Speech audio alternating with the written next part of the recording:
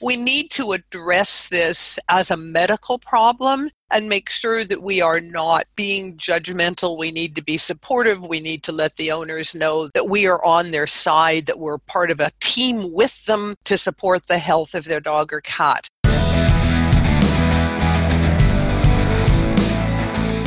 Welcome to the Vet Times podcast, a concise, weekly, topical, clinical podcast from the people behind Vet Times.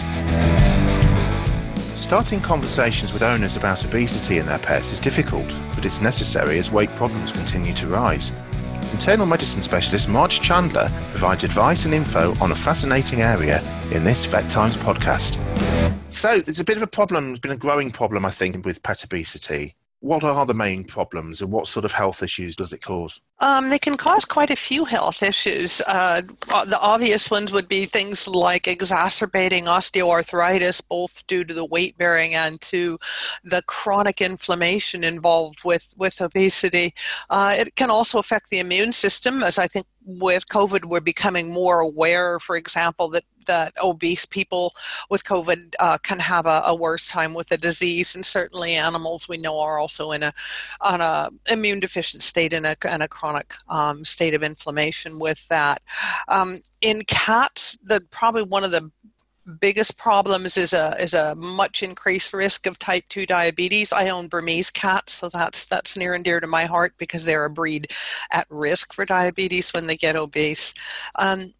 Other areas that can be affected, increased risk of anesthesia, increased risk of surgical problems. Every vet dreads the obese dog spay. They're so very difficult, and there's so many little bleeders in there when you do them. We're becoming more aware of exacerbation of the brachycephalic obstructive airway syndromes, which is also exacerbated by obesity. Some of those dogs, as soon as there's a mildly warm day, will actually collapse and can't even go for a walk, which obesity affects that quite prominently.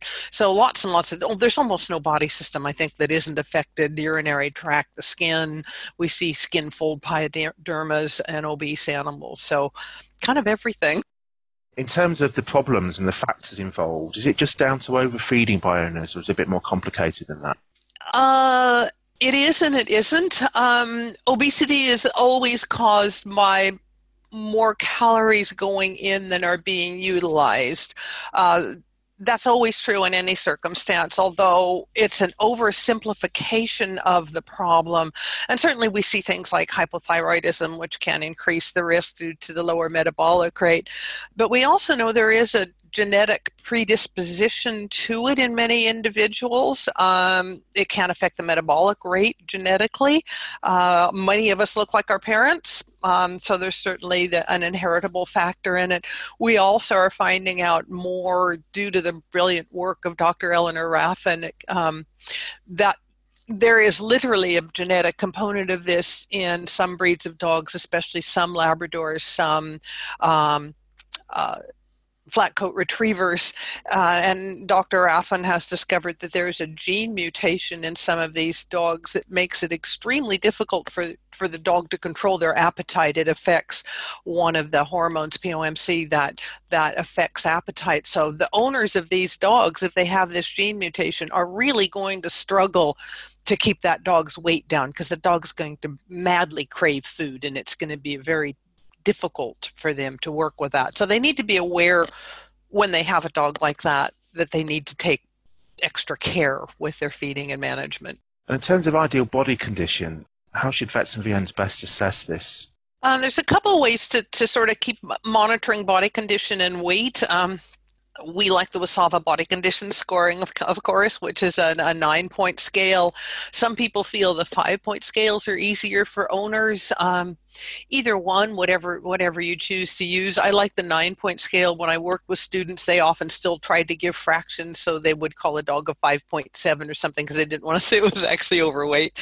I think it's easy enough to teach. We have pictures of it that you can work with. Even better than that, I think, is monitoring the actual weight. By the time you get a change in body condition score, say from a 5 to a 6 or a 6 to a 7, that's another 10% of body fat that animal has put on. So that's a lot. So Doing weight charts, I think all of us find a graphic chart easier to sort of conceptualize than just numbers. So having charts, just like we see again with COVID, having the charts showing an increase, a decrease, a maintenance of a good weight is a very graphic way to do this for the owners.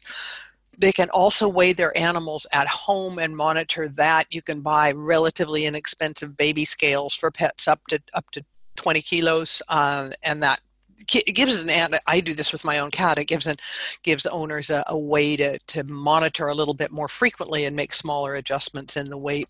Is this still an area that has been difficult for veterinary professionals to sort of raise with owners? Is it a difficult topic to bring up in the consult room?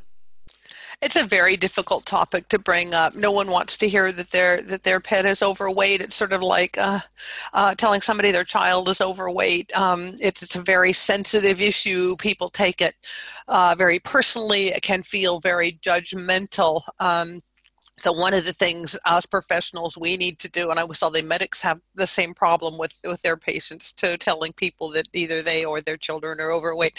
We need to address this as a medical problem and make sure that we are not being judgmental. We need to be supportive. We need to let the owners know that we are on their side, that we're part of a team with them to support the health of their dog or cat, and that we're not there to blame them, especially as we find out now more and more that there are things like genetic problems that can exacerbate the tendency to overweight. The owners are then key, aren't they, in terms of how they then sort of implement the diet plans? Is compliance still a bit of a problem? Compliance is a huge problem. We all like to feed our pets extra treats. It makes us feel loved when they appreciate those treats. And it's a large part of the pet owner bond is feeding. It's what we do with our pets every day. So it's also very easy to fall back into old habits. There's been a study looking at weight regain in dogs on a good weight loss program, and about half of those dogs even monitored gained weight again.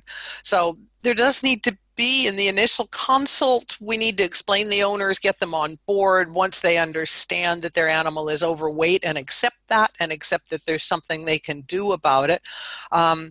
We need to find out what problems they're going to have. I think we've all left a consult room ourselves with a doctor and think, yeah, and then you kind of leave and you just sort of forget everything that was discussed, or you haven't truly made a commitment.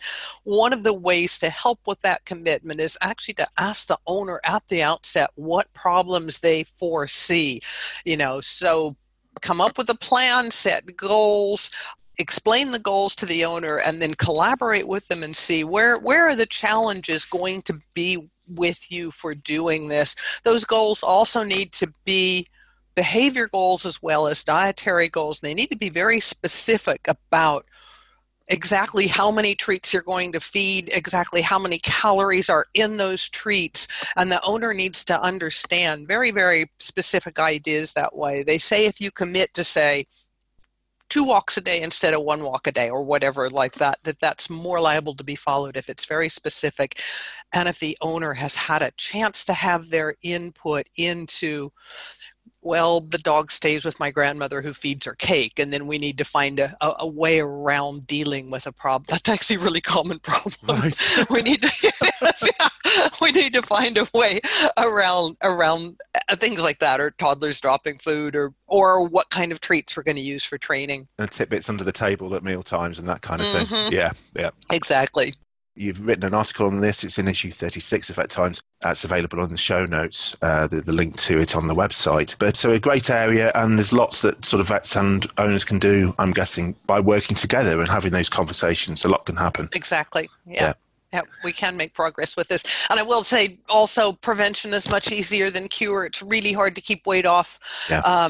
Once you've gained it, it's hard to lose it and get it off. But if we can stop the weight gain when they're 9 months, a year old, and kind of have that discussion with the owners at that critical period. Yeah, brilliant. Great stuff. Thanks so much for joining us, Marge. There's lots of valuable information there. As I say, the link's on the show notes to the article that's appeared on Vet Times. But for now, thank you for joining us on the Vet Times podcast. Thanks very much, Paul.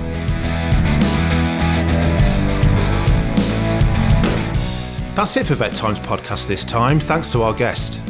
If you like what you've heard, tell your friends and leave us a review on iTunes. But for now, thanks for listening. See you next time.